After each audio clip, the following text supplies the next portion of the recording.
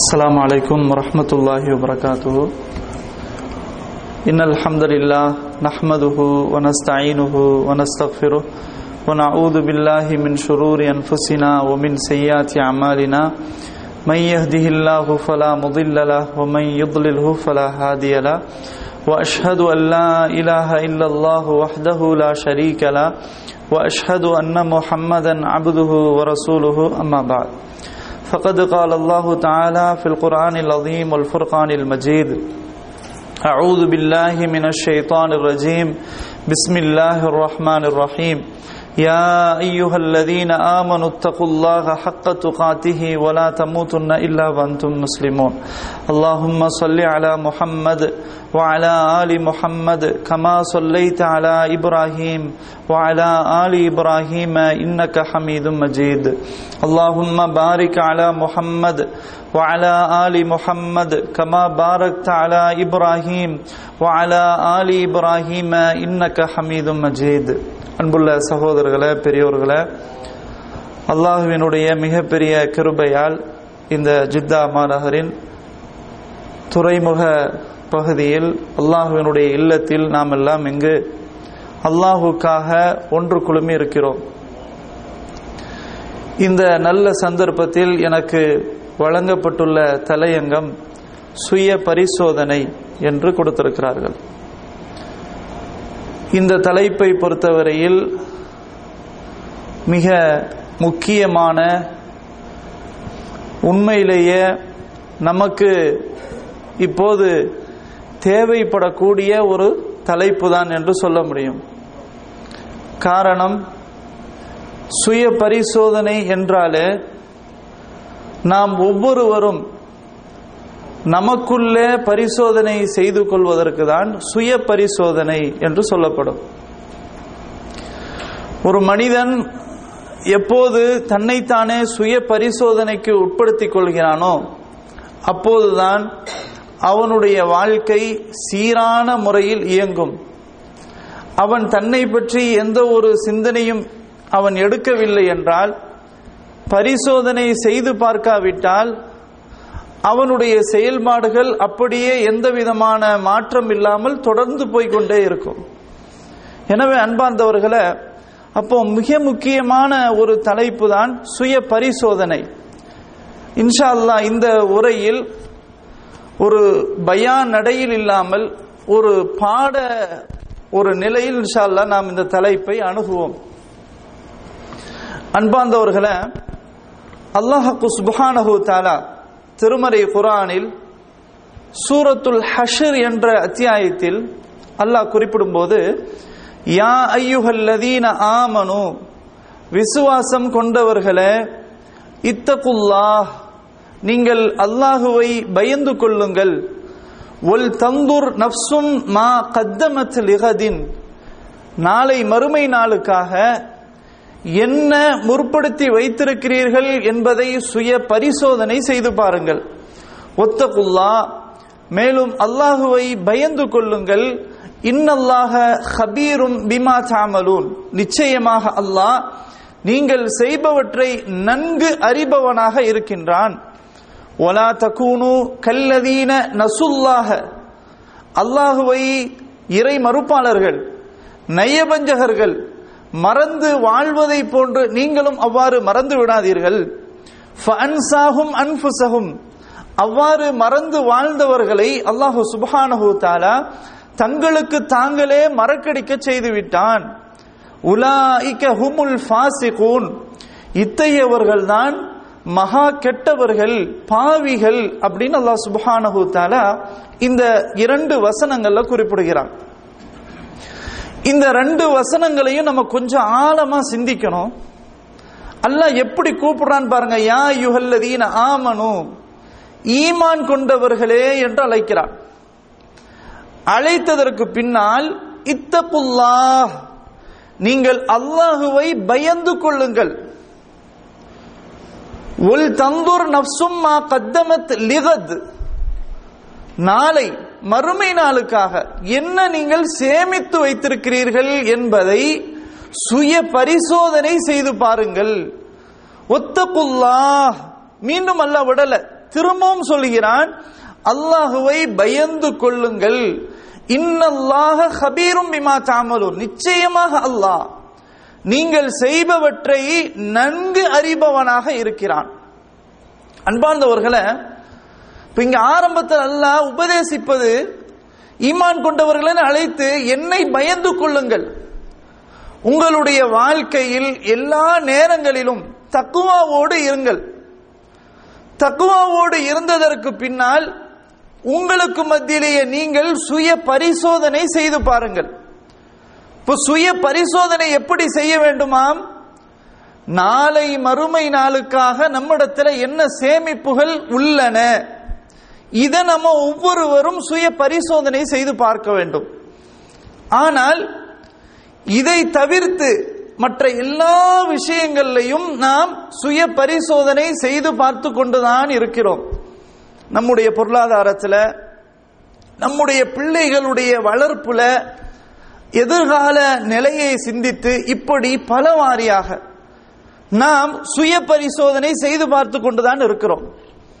எவ்வளவு காலம் இங்க சவுதி அரேபியாவில் நம்ம இருப்போம், எவ்வளவு நமக்கு சம்பளம் கிடைக்கிறது, இதை உழைத்ததற்கு பின்னால் நம்முடைய எதிர்காலத்தினுடைய நிலை என்ன, வீடு கட்டுவதா, பிள்ளைக்கு திருமணம் முடித்து கொடுப்பதா, நம்முடைய பிள்ளைகளை உயர்நிலை கல்வியில படிக்க வைப்பதா, நம்முடைய பொருளாதாரத்தினுடைய நிலைப்பாடு என்ன, அதனுடைய சேமிப்புகள் என்ன, இப்படி எல்லாவற்றையும் மாஷா அல்லாஹ் நல்ல முறையில் நாம சிந்திக்கிறோம்.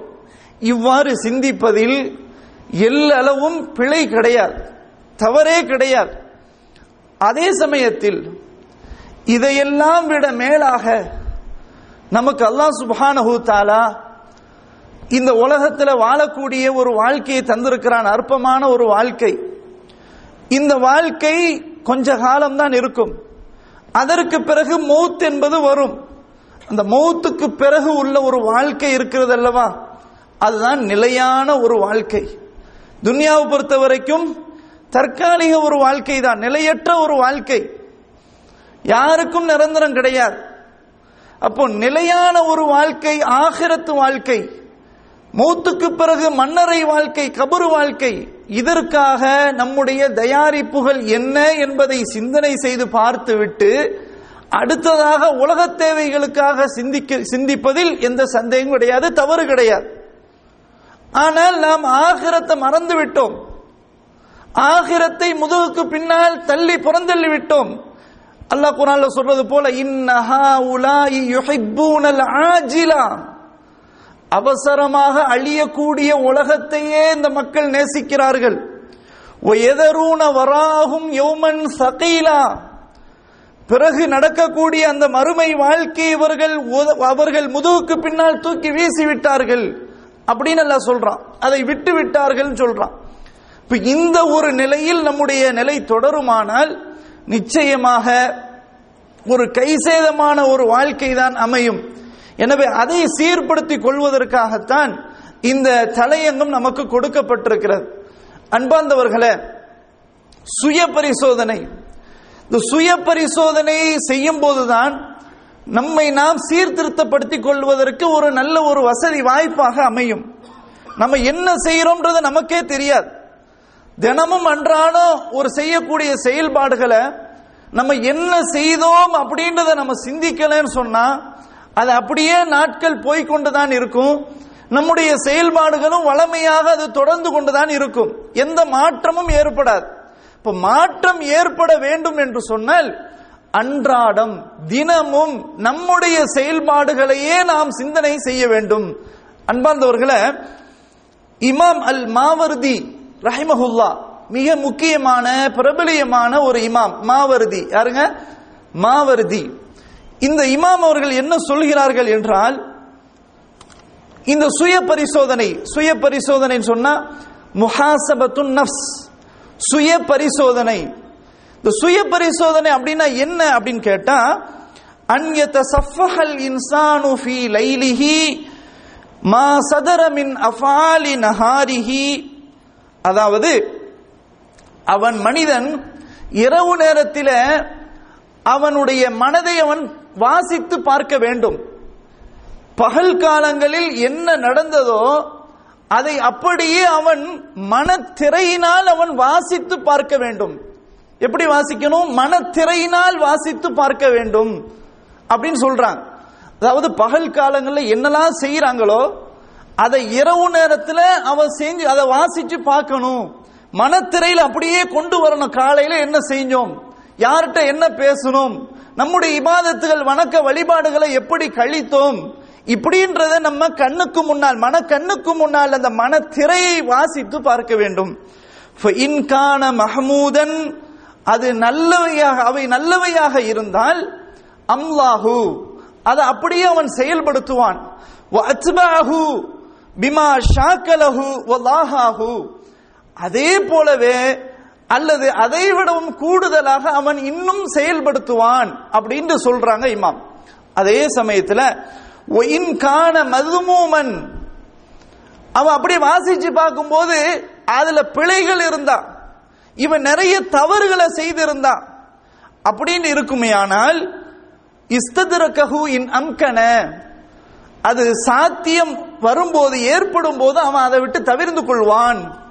ஒன்தஹா அன் மிஸ்லிஹி ஃபில் முஸ்தக்பலி, வருங்காலங்களில் இது போல அவன் செய்யாமல் விலகி இருப்பான் அப்படின்னு மாவர்தி இமாம் ஒரு நல்ல ஒரு கருத்தை சொல்றாங்க.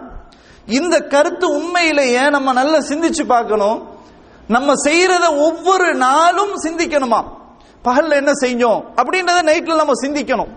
அப்படி சிந்திக்கும் போது என்ன நடக்கும் அப்படின்னு சொன்னா, நம்ம செய்யக்கூடிய செயல்பாடுகள் நல்லவைகளாக அது அமைந்திருந்தால் அப்ப நம்ம என்ன செய்வோம் சொன்னா அதை அப்படியே தொடர்ந்து செய்வோம். மாஷா அல்லாஹ் இன்னைக்கு நல்லதை செஞ்சிருக்கிறோம், இது போல நம்ம திரும்ப தொடர்ந்து நம்ம செய்யணும். அல்லது இதை விடவும் கூடுதலா நம்ம இன்னும் நல்ல நல்ல காரியங்களை செய்யணும். இன்னைக்கு செஞ்சது கொஞ்சம், நாளைக்கு இதை விட கூடுதலா செய்யணும், அடுத்த நாள் இதை விட கூடுதலா செய்யணும் அப்படின்ற ஒரு எண்ணம் ஏற்படும். வாசிக்கும் போது நம்மிடத்தில் குறைபாடுகள் இருக்குமேயானால், நம்மிடத்தில் பிரச்சனைகள் இருக்குமேயானால், அப்ப அவன் நினைப்பான் இதை நம்ம தவிர்க்கணும், இதுல நம்ம தொடர்ந்து போக கூடாது, அந்த சாத்தியம் ஏற்பட்டக்குன்னு அதை விட்டுறணும் அப்படின்னு அவன் நினைப்பான். அல்லது இனிமேல் திரும்ப இந்த காரியத்தை பின்னாடி செய்ய மாட்டான் அப்படின்ற ஒரு நிலை என்ன செய்யும் வரும் அப்படின்றத இமாம் மாவர்தி ரஹிமஹுல்லா அவர்கள் முஹாசபத்துன் நஃப்ஸ், சுய பரிசோதனை, செல்ஃப் டெஸ்ட் அப்படி என்றால் என்ன என்பதை அழகாக விளக்கம் கொடுத்திருக்கிறாங்க. அதே போல அன்பார்ந்தவர்களே, இமாம் கசாலி ரஹிமஹுல்லா அவர்களும் பிரபலியமான ஒரு இமாம் தான். ஏன் இமாம்களுடைய கருத்துக்களை நம்ம சொல்றோம் சொன்னா, ஒரு நேரத்தில் நமக்கு இமாமுடைய பேரை சொன்னாலே, இமாம்னு சொன்னாலே நமக்கு ஒரு வெறுப்புணர்வு என்ன செஞ்சிட்டாங்க, விதைச்சிட்டாங்க உள்ளத்துல. அப்படி நம்ம நினைக்க கூடாது. யாரு சொன்னாலும் சரி, அந்த கருத்து எப்படி இருக்கிறது, குர்ஆன் சுன்னாவிற்கு ஒத்ததாக இருக்கிறதா, சிந்திக்கிற வகையில இருக்கிறதா அப்படின்றத நம்ம பார்க்கணும். அது யாரு சொன்னாலும் சரி. அந்த அடிப்படையில் அன்பிற்குரியவர்களே, இமாம் கசாலி ரஹிமஹுல்லா அவர்களும் இந்த முஹாசபத்துன் நஃப்ஸ், சுய பரிசோதனை அப்படின்றதுக்கு அழகாக விளக்கம் சொல்றாங்க. இஅலம், நீங்கள் அறிந்து கொள்ளுங்கள், அன்ன மதாலிபல் முத்தஆமிலீன ஃபித் திஜாராத்தி, வியாபாரத்தில ஒருவருக்கொருவர் கொடுக்கல் வாங்கல், அதனுடைய தேவைகள் எப்படி நிறைவேற்றப்படுகிறது என்று சொன்னால், அல் முஷ்தரிகீன ஃபில் பதாயிஇ இன்தல் முஹாசபதி, பொருள்களை வாங்குறதுல, அதுல கூட்டாக பங்கு பெறுவதில், இப்படி ஒருவருக்கொருவர் கொடுக்கல் வாங்கல், இதனுடைய முடிவு என்னவென்றால், அது கணக்கு பார்க்கிற நேரத்தில் எல்லா வியாபாரம் செஞ்சு முடிச்சு பொருள்கள்லாம் வாங்கி விற்பனை செய்து கூட்டாக பங்காளிகளாக இணைத்து கடைசி தீர்வு என்ன அப்படின்னு கேட்டா, கணக்கு பார்க்கும்போது என்ன எதிர்பார்க்கப்படுகிறது, சலாமத்து ரிபஹி, ரிபஹ் லாபம் முழுமையாக அந்த சலாமத்தான் கிடைக்கணும், அதான் முடியும். வியாபாரம் செஞ்ச நட்டம் வரக்கூடாது, மனுஷன் அப்படித்தானே என்றான். அப்ப லாபம் அது முழுமையாக இருக்க வேண்டும் அப்படின்னு மனுஷன் நினைக்கிறான். இப்ப பாருங்க, அப்போ வியாபாரம் செஞ்சா மனுஷன் கணக்கு பார்க்கிறான் இல்லையா, வியாபாரம் செஞ்சா அது லாபம் வரணும்னு பார்க்கிறான், ஒரு வருஷத்துக்கு எவ்வளவு வருது எவ்வளவு போகுது இதெல்லாம் பார்க்கிறான். இன்னைக்கு நம்ம ஒரு கம்பெனியில உட்கார்ந்து இருக்கிறோம், சும்மாவா இருப்பாங்க? ஒரு வருஷத்துக்கு எத்தனை பேரை நம்ம சேர்த்திருக்கிறோம், எத்தனை பேருக்கு நம்ம கொடுத்துருக்கிறோம், எவ்வளவு இன்கமிங் வருது, எவ்வளவு போகுது. அதனால தான் ஆட்களை குறைக்கிறது, எடுக்கிறது, மாத்துறது, எல்லா இதுவும் இந்த கணக்கு பார்க்கிறது இருக்கா இல்லையா? இது சம்பந்தமான ஒரு செய்தி அவங்க சொல்லிட்டு சொல்றாங்க, வகமா அன்ன தாஜிர யஸ்தஈனு பிஷரீகிஹி. இதே போலத்தான் ஒரு வியாபாரி தனது பங்காளியோடு, பங்காளின்னு சொன்னா கூட்டு ஷேர், அவனோட சேர்ந்து வியாபாரம் செய்யறது, இவன்கிட்ட எதிர்பார்க்கிறான், உதவி தேடுகிறான். ஃபயுசல்லிமு இலைஹில் மால, அவனிடத்துல பொருளாதாரத்தை கொடுக்கிறான், ஒப்படைக்கிறான். கொடுத்து ஏன் கொடுக்கிறான்னு சொன்னா ஹத்தா எத்தஜிர, வியாபாரம் செய்வதற்காக அவன்கிட்ட கொடுக்கிறான் காசை. சும்மை யுஹாசிபஹு, பிறகு அதை கணக்கு பார்க்கிறான், பிறகு அதை கணக்கு பார்க்கிறான். ஃபகதாலிக, இவ்வாறுதான் அல் அக்லு, புத்தி என்பது, அறிவு என்பது, ஹுவ தாஜிரு ஃபீ தரீகில் ஆஹிரா. வியாபாரி அவனுடைய சிந்தனை எப்படி இருக்குன்னா ஆகிரத்தினுடைய பாதையில இருக்கணும். அவனோட புத்தி நல்லா இருக்குது, அதை கணக்கு பார்க்கிற விஷயத்துல அவனுடைய புத்தி கூர்மையா இருக்குது. இந்த புத்தியை வச்சுதான் அவன் ஆகிரத்தினுடைய பாதையில அவன் யூஸ் பண்ணணும், பயன்படுத்தணும் அப்படின்னு சொல்றாங்க. உண்மையிலேயே அன்பார்ந்தவர்களை, இது ஒரு நல்ல ஒரு கருத்து தான். இப்போ மனுஷன் வியாபாரம் செய்யறான் லாபம் பெறுவதற்காக மட்டும். அவனுடைய புத்தி ரொம்ப கூர்மையா இருக்குது, ஒவ்வொன்னா கணக்கு பார்க்கிறான், அதுக்காக வேண்டிய கூட்டாளி பங்காளிகளை சேர்க்கிறான். சேர்த்து எதுக்கு? லாபம் கிடைக்கணும்ன்றதுக்காக. இந்த புத்திய, இந்த அறிவை ஆகிரத்தினுடைய பாதையில அவன் பயன்படுத்தினா அங்க அவனுக்கு நிறைய லாபங்கள் கிடைக்கும் அப்படின்னு சொல்றாங்க இமாம் கஸாலி ரஹிமஹுல்லாஹ். அதுக்கு தொடர்ச்சியாக சில வசனங்களை எல்லாம் கொண்டு வர்றாங்க. கத் அஃப்லஹ மன் ஸக்காஹா வகத் ஹாப மன் தஸ்ஸாஹா. எவன் தனது உள்ளத்தை பரிசுத்தப்படுத்துறானோ, அது பின்னாடி சொல்றாங்க. இந்த லாபம் கிடைக்கிறது அப்படின்னா எப்படின்னு சொன்னா தஸ்கியத்துன் நஃப்ஸ், அவனுடைய உள்ளத்தை அவன் பரிசுத்தப்படுத்தணும், அப்பதான் அவனுக்கு லாபம் கிடைக்கும் அப்படின்னு சொல்றாங்க. சொல்லிட்டு தான் இந்த வசனத்தை கொண்டு வர்றாங்க. எவர் ஒருவர் தனது உள்ளத்தை பரிசுத்தப்படுத்தி கொண்டானோ நிச்சயமாக அவன் வெற்றி பெற்று விட்டான், எவன் அதனை பாழ்படுத்தி விட்டானோ அவன் நாசமடைந்து விட்டான் அப்படின்ற வசனங்களையும் இமாம் கஸாலி ரஹிமஹுல்லா அவர்கள் இங்க கொண்டு வர்றாங்க. அன்பானவர்களை, கொஞ்சம் நம்ம சிந்திக்கணும். இப்ப வியாபார விஷயங்கள்ல கொடுக்கல் வாங்கல்ல கணக்கு பார்ப்பதை போல அதை விடவும் கூடுதலாக நம்ம ஆகிரத்துக்குரிய அந்த காரியங்களை நம்ம கணக்கு பார்க்கணுமா இல்லையா? இன்னைக்கு எவ்வளவு நேரங்களை வீணடிக்கிறோம். இன்னைக்கு வாட்ஸ்அப்ல உட்கார்ந்தா கணக்கு இல்லாம நேரம் போகுது. ஒவ்வொருவரும் பல குரூப்புகள் உட்கார்ந்து இருக்கிறோம். எவ்வளவு நேரங்கள் அதுக்குன்னு பயன்படுத்துறோம். இதையே நம்ம அமலுக்கு பயன்படுத்துறது இல்ல. இதையே நம்ம சுய பரிசோதனை செய்யறதுக்கு நம்ம என்ன அமல் செஞ்சிருக்கிறோம், இதுவரைக்கும் என்ன நடந்திருக்குது, ரூஹ் அல்லாஹ் புடுங்கிட்டா என்ன நடக்கும், இப்படின்ற ஒரு நேரத்தை நம்ம அதுக்கு கொடுக்கலாமா இல்லையா? இப்ப இவ்வளவு நேரங்களை நம்ம வீணாக்கி கொண்டே இருக்கிறோம். இன்னும் ஒரு வகையில நம்ம பார்த்தா அல்லாட்ட நம்ம கொஞ்சம் கணக்கு கொடுக்கணும். ஏன்? அல்லாஹ் நம்ம விலைக்கு கொடுத்து வாங்கியிருக்கிறான். அல்லாஹ் விலை கொடுத்து வாங்கியிருக்கானா இல்லையா? குர்ஆன்ல அல்லாஹ் என்ன சொல்றான்? இன்னல்லாஹ இஷ்தரா மினல் முஃமினீன பி அன்ஃபுஸிஹிம் வ அம்வாலிஹிம் பி அன்ன லஹுமுல் ஜன்னah. இன்னல்லாஹ இஷ்தரா மினல் முஃமினீன பி அன்ஃபுஸிஹிம் வ அம்வாலிஹிம் பி அன்ன லஹுமுல் ஜன்னah. நிச்சயமாக அல்லாஹ் மூமின்களை விலை கொடுத்து வாங்கி இருக்கிறான். எப்படி? அவர்களுடைய பொருளாதாரங்களை செலவு செய்யறதுனால, அவர்களுடைய உயிர்களை அல்லாஹ்வுக்காக வேண்டி கொடுக்கிறதுல, இதுல அல்லாஹ் மூமின்களுக்கு அல்லாஹ் விலை கொடுத்து வாங்கி இருக்கிறான். இப்ப அல்லாஹ்ட்ட நம்ம அந்த கணக்கை ஒப்படைக்கணுமா இல்லையா? நம்ம எப்படி அல்லாஹ்வுக்காக வேண்டி நம்ம செயல்படுறோம் அப்படின்னு ஏன் அல்லாஹ் நம்ம விலை கொடுத்து வாங்கி இருக்கிறான். அப்ப விலை கொடுத்து வாங்கினா அது அல்லாஹ்ட்ட நம்ம கணக்கை ஒப்படைக்கணும்னு, சரியா அவன் எதுக்கான நம்ம வாங்கினானோ அந்த நோக்கத்தை நம்ம நிறைவேற்றணுமா இல்லையா? இப்படி நாம நிறைவேற்றுகிறோமா இல்லையா என்பதை நாம கொஞ்சம் ஆழமா நம்ம சிந்திக்கணும். அன்பார்ந்தவர்களே, அப்ப சுய பரிசோதனை என்பது நம்ம செய்யலன்னு சொன்னா, அல்லாஹ்வை நினைத்து பார்க்கலன்னு சொன்னா, அல்லாஹ்வுடைய பயம் நமக்கு இல்லைன்னு சொன்னா, உண்மையிலேயே நம்முடைய வாழ்க்கை கேள்விக்குறிதாங்க. அல்லாஹ்வுடைய பயம் இருந்து அல்லாஹ்வுடைய சிந்தனை இருந்தா நிச்சயமாக நம்முடைய வாழ்க்கை ஒரு ஜெயம் பெற்ற ஒரு வாழ்க்கையாக இருக்கும் என்பதில் எந்த விதமான சந்தேகம் கிடையாது. எனவே தான் அன்பானவர்களே, பல நபி தோழர்கள், சஹாபாக்கள், அவர்கள் தங்களை எப்படியெல்லாம் சுய பரிசோதனை செய்து அவர்களை பக்குவப்படுத்தினார்கள், தங்களை சுவர்க்கத்திற்காக தயார்படுத்தினார்கள். அதெல்லாம் நம்ம சம்பவங்களை நிறைய பார்க்கிறோம். குர்ஆன்ல அல்லாஹ் சுப்ஹானஹு வ தஆலா நிறைய இடங்கள்ல நபி தோழர்களை புகழ்ந்து சொல்றான். உதாரணத்திற்கு சொல்வதாக இருந்தால், உஸ்மான் ரலியல்லாஹு அன்ஹு, யாருங்க? உஸ்மான் ரலியல்லாஹு அன்ஹு எப்பேற்பட்ட ஒரு நபி தோழர். ரசூல் ஸல்லல்லாஹு அலைஹி வஸல்லம் அவர்கள் உஸ்மான் ரலியல்லாஹு பற்றி என்ன சொன்னார்கள்? சொர்க்கவாதின்னு சொன்னார்கள். அப்படிப்பட்ட உஸ்மான் ரலியல்லாஹு அன்ஹு அவர்கள் ஒரு கட்டத்தில் கபர்ல போய் நிக்கிறாங்க. கபர்ல போய் நின்றா அவங்களுக்கு என்ன வருதுன்னா அழுக வருது. அழுகன்னா சாதாரண அழுக கிடையாது. அவங்களுக்கு கொஞ்சம் தாடி கொஞ்சம் நீளமா இருக்கும். நம்மள போல தாடி கொஞ்சமாலாம் இருக்காது, நீளமா இருக்கும், பெரிய தாடியா இருக்கும். அந்த தாடி நினைகிற அளவுக்கு உஸ்மான் ரலியல்லாஹு அன்ஹு அவங்க அழுவாங்க. இதா வகஃப உஸ்மானு அலா கபரின் பகா ஹத்தா யபுல்ல லிஹ்யதஹு. உஸ்மான் ரலியல்லாஹு அன்ஹு அவர்கள் கபர்ல நின்றாலே அவர்கள் தங்களுடைய தாடி நினைகிற அளவுக்கு அழுவார்கள். தோழர்கள்லாம் கேட்பார்கள், அமீருல் முஃமினீன் அவர்களே, நீங்க ஏன் அழுகிறீங்க? சொர்க்கம் நரகம் அதெல்லாம் எடுத்து சொல்லப்படும் போது அப்போ நீங்க அழுவு காணமே, கபர்ல போய் நின்றா நீங்க அழுவுறீங்களே அப்படின்னு சொல்லி கேட்கிறான்.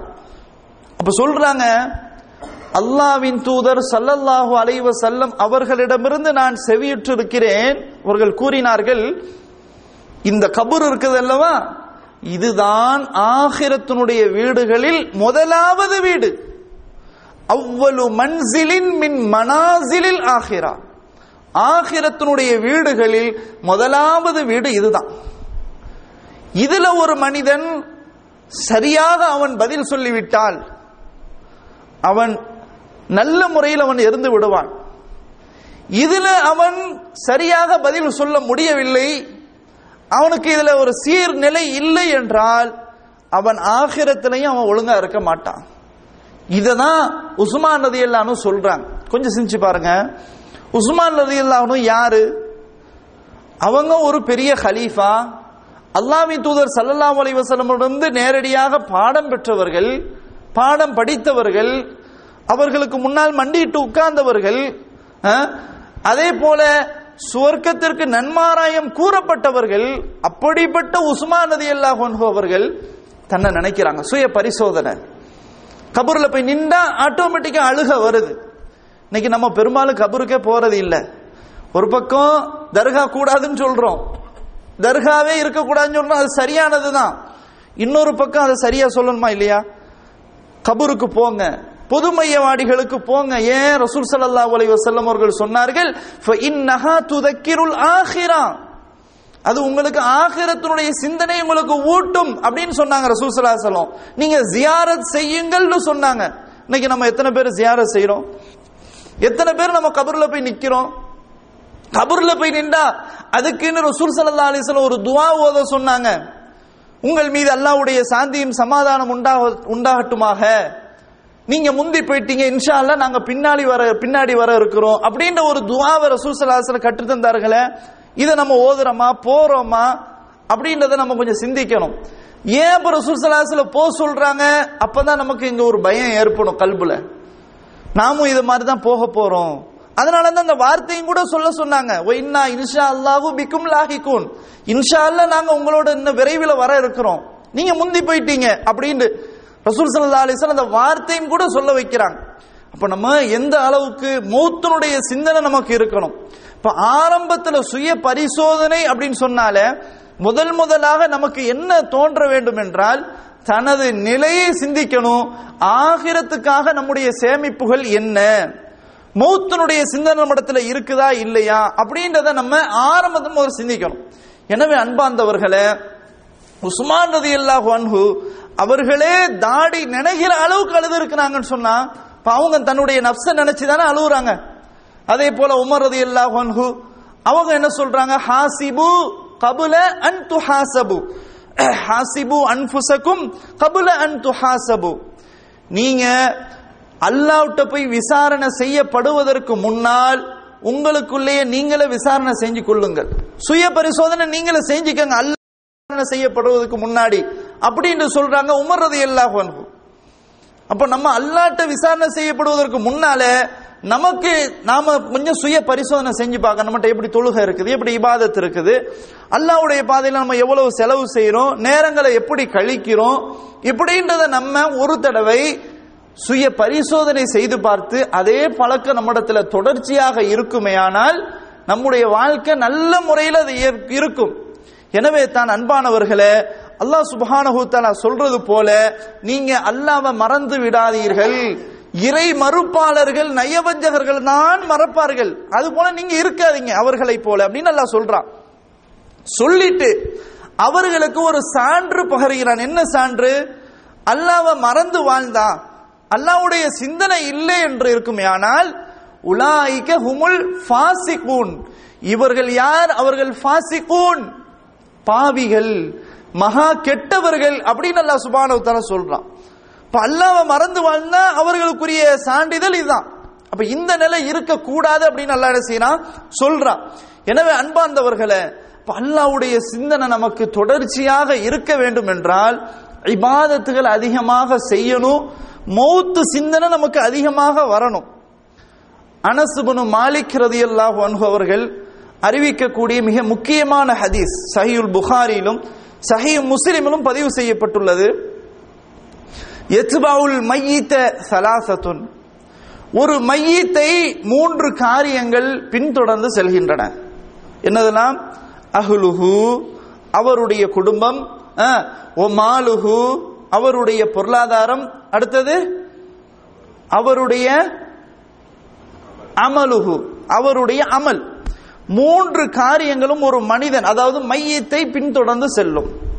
ஃபயர்ஜிஉ இஸ்னான், 2 காரியங்கள் பின்னால திரும்ப வந்துவிடும். பின்தொடர்ந்து போனது திரும்ப அது பேக்ல வந்துடும். வயபுகா மஅஹு வாஹிதுன், அந்த மையத்தோட ஒன்னே ஒன்று மட்டும் எப்பொழுதுமே அவனோட இருக்கும், அதுதான் அமலுஹு, அவர் செய்த அமல். என்னது 2 பின்னால வந்துடும் திரும்ப? அவருடைய குடும்பமும் அவருடைய பொருளாதாரமும். இதை நபிகள் நாயகம் ஸல்லல்லாஹு அலைஹி வஸல்லம் அவங்க சொல்றாங்க. ஹதீஸை கொஞ்சம் செஞ்சு பாருங்க. யத்பவுல் மய்யித ஸலாஸா, ஒரு மையத்தை 3 காரியங்கள் பின்தொடர்ந்து செல்கின்றன அப்படின்னு சொல்லி ரசூல் ஸல்லல்லாஹு அலைஹி வஸல்லம் சொல்றான். பேரு கூட மறந்து போயிருச்சு. மையித், ஒரு மௌத்தாயிட்டா அவரை நம்ம பேரை சொல்லி நம்ம பெரும்பாலும் அழைக்கவே மாட்டோம். மௌத்தாயிட்டுன்னா அந்த மையத்தை எப்போ அடக்கம் செய்ய போறாங்க, எப்போ அந்த ஜனாசாவை குளிப்பாட்ட போறாங்க, இப்படித்தான் பேசுவாங்க. மையித்து ஜனாசா, மையித்து ஜனாசா, இதுதான் திரும்ப திரும்ப திரும்ப பேர் வரும். அப்துல்லா, அப்துல் காதிர், அப்துல் ரஹ்மான் எப்ப அடக்க போறாங்க அதெல்லாம் சொல்லவே மாட்டாங்க. மையத்தை எப்ப அடக்கம் போறாங்க அப்படின்னு தான் பேசுவாங்க. அப்போ நம்ம மௌத்தாயிட்டா பேரு கூட மறந்து போயிருது, இல்லாம போயிருது. அதனால தான் ரசூல் ஸல்லல்லாஹு அலைஹி வஸல்லம் சொல்றாங்க, ஒரு மையத்தை 3 காரியங்கள் பின்தொடர்ந்து செல்கின்றன. அதுல 2 பின்னாடி வந்துரும். மௌத்த அடக்கம் செய்யும் போது அவருடைய குடும்பமும் ஒன்னா போதான் செய்வாங்க அடக்கம் செய்யறதுக்காக. அதே மாதிரி அவருடைய பொருளாதாரமும் போதான் செய்யும். இன்னைக்கு பொருளாதாரம் போகும்னு சொன்னா இங்க நம்ம சவுதி அரேபியால உட்கார்ந்துக்கிட்டு அது ஈஸியா விளங்குறதுக்கு ஒரு நல்ல ஒரு வாய்ப்பு. ஒரு ஆள் மௌத்தாயிட்டான்னு சொன்னா அவர் அடக்கம் செய்யறதுக்காக வேண்டி ஒரு வாகனம் தேவைப்படுது கொண்டு போறதுக்கு. ஊர்லன்னா கொஞ்சம் பக்கத்து தெருவுல தான் இருக்கு, கையில பிடிச்சு கொண்டு போயிருவாங்க. இங்கே பொறுத்த வரைக்கும் ஒரு வாகனம் தேவைப்படுது, வாகனமும் சேர்ந்து போகுது. 2வது அவருடைய பிள்ளை போறாங்க, பிள்ளையும் அவருடைய சொத்து தான். இவர் என்ன சேர்த்து வச்சிருக்கிறாரோ அதுக்கு முழு வாரிசு யாரு? அவருடைய பிள்ளைகள் தான். இப்போ பிள்ளைகளும் போது, அவருடைய சொத்தும் போது, எல்லாம் அவர் அந்த மையத்தை தொடர்ந்து போய்கிட்டே தான் இருக்கும். ஆனா அடக்கம் செஞ்சுட்டு பின்னாடி 2 வந்துடும். யாரும் அங்க மையத்தோட என்ன செய்ய மாட்டாங்க, இருக்க மாட்டாங்க. இந்த ஹதீஸ நம்ம நல்ல இது சுய பரிசோதனை செய்வதற்கு மிக மிக அற்புதமான முக்கியமான ஒரு ஹதீஸ் இது. இப்ப நம்ம மூத்தாயிட்டா யாரும் வரமாட்டாங்க. இன்னைக்கு நம்ம பாக்குறோம், யதார்த்தமா பாக்குறோமா இல்லையா? நம்ம வாழக்கூடிய இந்த நாட்டிலேயே கூட இருக்கிறவங்களே எத்தனையோ பேர் மூத்தாயிருவாங்க. என்ன செய்ய முடியும்? அடக்கம் செஞ்சிருவாங்க. கொஞ்சம் இருந்த நண்பர்கள் கொஞ்சம் கவலைப்படுவாங்க, வீட்டில் உள்ளவங்க வருத்தப்படுவாங்க. எவ்வளவு நாள் அப்படி இருக்க முடியும்? அதுக்கு பிறகு என்ன சொல்லுவாங்க, வீட்டில இருந்து போன் வரும், அவர் 15 வருஷமா 20 வருஷமா அந்த கம்பெனியில இருந்தாரு, அதுக்குரிய காசை கொஞ்சம் அனுப்பி விடுங்கன்னு சொல்லுவாங்க. தான் யதார்த்தம். இல்லையா? அப்ப மூத்தாயிட்டேன்னு சொன்ன மனைவி நானும் சேர்ந்து அவரோட இருக்கிறேன்னு, நானும் இந்த குழியில அடக்கம் என்னையும் சேர்த்து அடக்கம் பண்ணுங்களா அப்படின்னு யாராவது சொல்லுவாங்களா? சொல்ல மாட்டாங்க. நம்மகிட்ட இருந்த காசு அதையும் கொண்டு அடக்கம் செய்வாங்களா? செய்ய மாட்டாங்க. எல்லாத்தையும் கழட்டி விட்டு ஒண்ணுமே இல்லாம பிறந்த மேனிக்கு துணியை மட்டும் கஃன் ஆடையா அணிஞ்சு உள்ள தூக்கி வச்சிருவாங்க. இதான் நிலைமை.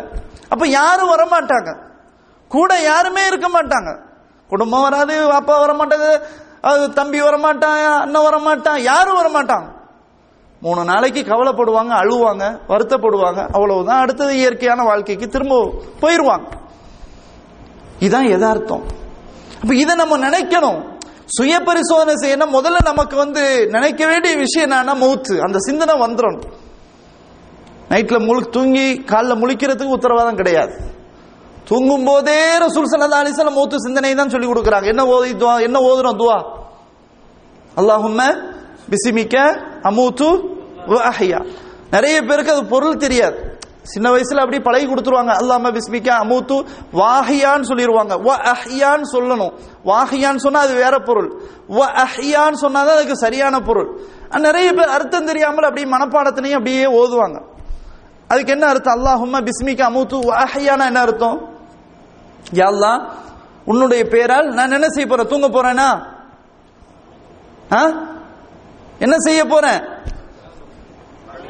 அமூத்து அமூத்து, நான் மௌத்தாக போறேன். வஹ்யா, உன் பேர்னால திரும்ப நான் நீ உயிரை திரும்ப கொடுத்தா நான் என்ன செய்வேன்? எழுந்து நிற்பேன், உயிர் வாழ்வேன். இதை சொல்லிதான் நம்ம முதல்ல தூங்குறோம். தூங்கும் போதே நம்ம மௌத் சிந்தனை தான். திரும்ப எந்திரிக்கும் போது அடுத்து என்ன ஓதுறோம்? அல்ஹம்துலில்லாஹி அல்லதி அஹ்யானா பஅத மா அமாதனா. என்ன அர்த்தம்? அல்ஹம்துலில்லாஹ், எல்லா புகழும் அல்லாஹுக்கே. அல்லதி, அவன் எத்தகையவன் என்றால், அஹ்யானா, எங்களுக்கு உயிர் கொடுத்தானே, பஅத மா அமாதனா, எங்களுக்கு மௌத்த கொடுத்ததுக்கு பின்னாடி திரும்ப உயிரை கொடுத்தானே, அத்தகைய அல்லாஹுக்கே எல்லா புகழும். அப்படி சொல்லிதான் எந்திரிக்கிறோம். நிறைய கேட்ட துவாவை சொல்ல மாட்டேன், அப்ப சொல்லலன்னு அர்த்தம். அதனால அப்போ இந்த துவாவை சொல்றோம், தூங்கும் போது இந்த துவா ஓதுறோம். அப்ப மௌத்து சிந்தனை நம்ம தூங்கும் போதும் வரணும், எந்திரிக்கும் போதும் வரணும். இப்படி வந்துருச்சுன்னா உண்மையிலேயே நம்ம நல்ல ஒரு நிலையை நம்ம கொண்டு போயிடுவோம். சுய பரிசோதனையை நல்ல அழகா நம்ம செய்வோம். எனவே அன்பார்ந்தவர்களை, சுய பரிசோதனை செஞ்சு பார்த்தாதான் நம்முடைய வாழ்க்கையில சில மாற்றங்களை செய்ய முடியும். இல்லைன்னு சொன்னா நிச்சயமாக மாற்றம் செய்யவே முடியாது. சுய பரிசோதனை செய்யும் போது இன்னைக்கு நம்ம காலையில எந்திரிச்சு என்ன சுபு தொழுதோமா இல்லையா, ஜமாத்தோட தொழுதோமா இல்லையா. ஜமாத்தோட தொழுகலன்னு சொன்னா என்ன பிரச்சனை? ஷைத்தான் எத்தனை முடிச்சு போட்டுறான், எத்தனை முடிச்சு அவிழ்ப்பான்? அல்லாஹ் எத்தனை முடிச்சு அவிழ்ப்பான்? 3 முடிச்சுகள். 3 முடிச்சுகள் நம்மகிட்ட இரவுல 3 முடிச்சுகள் கெட்டப்படும். அந்த 3 முடிச்சுகளை எப்போ அவிழ்க்கப்படும்? ஃபஜ்ருக்கு எந்திரிக்கும் போது. முதல் முடிச்சு எப்போ அவிழ்க்கப்படும்? ஃபஜ்ருக்காக வேண்டி எந்திரிக்கும் போது. சில பேர் எந்திரிப்பாங்க, ஃபஜ்ருக்கான எந்திரிக்க மாட்டாங்க. எதுக்கான எந்திரிப்பாங்க? யூரின் டாய்லெட்டுக்காக வேண்டி எந்திரிப்பாங்க.